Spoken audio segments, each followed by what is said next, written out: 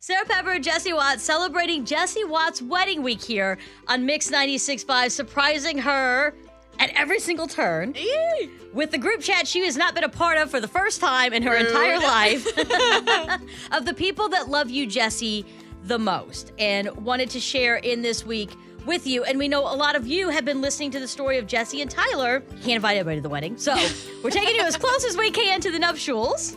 Everybody meet Bridesmaid Alexa. Welcome to the show.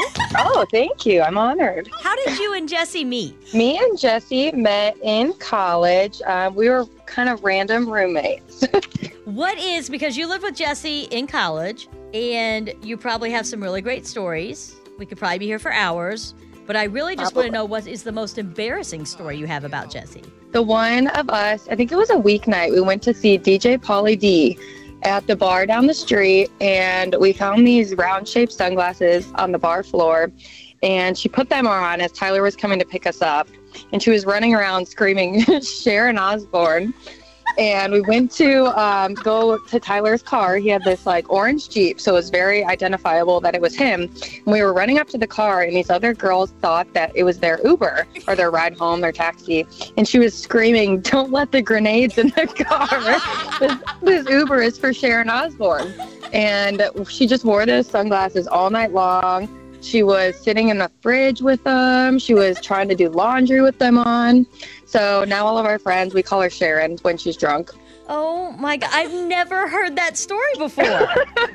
And there's pictures and videos to prove it. I can always send those too. No, I would love to see all of that. Yes, that would be perfect. You have my cell phone number.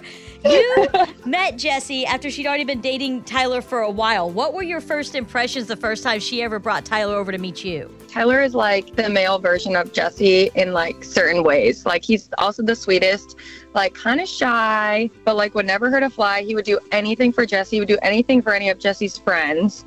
And there was a period of college that Jesse tried to see what her life would be like without Tyler, and they broke up for a few months, and nothing ever felt right. And you can tell when they're together that just I don't know, their lives blend really well together. Do you think that Tyler is going to cry at the wedding? Oh yeah, I think Tyler cries just at the thought of the wedding.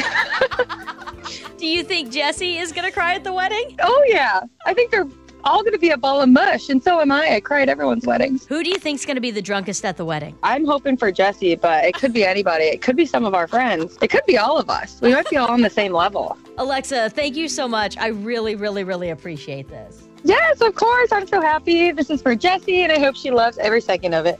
I'm going to cry. That's my best friend. Then I'd like to let you know, if you would like to see the photos of Jesse Watt as Sharon Osbourne. Oh, God. I have all of them, including the Snapchats and the video. They are up on our Instagram, Mix965 Houston, our Facebook, and as soon as I figure out the password for Twitter, they will be there too. I have never seen such a hot mess in my life.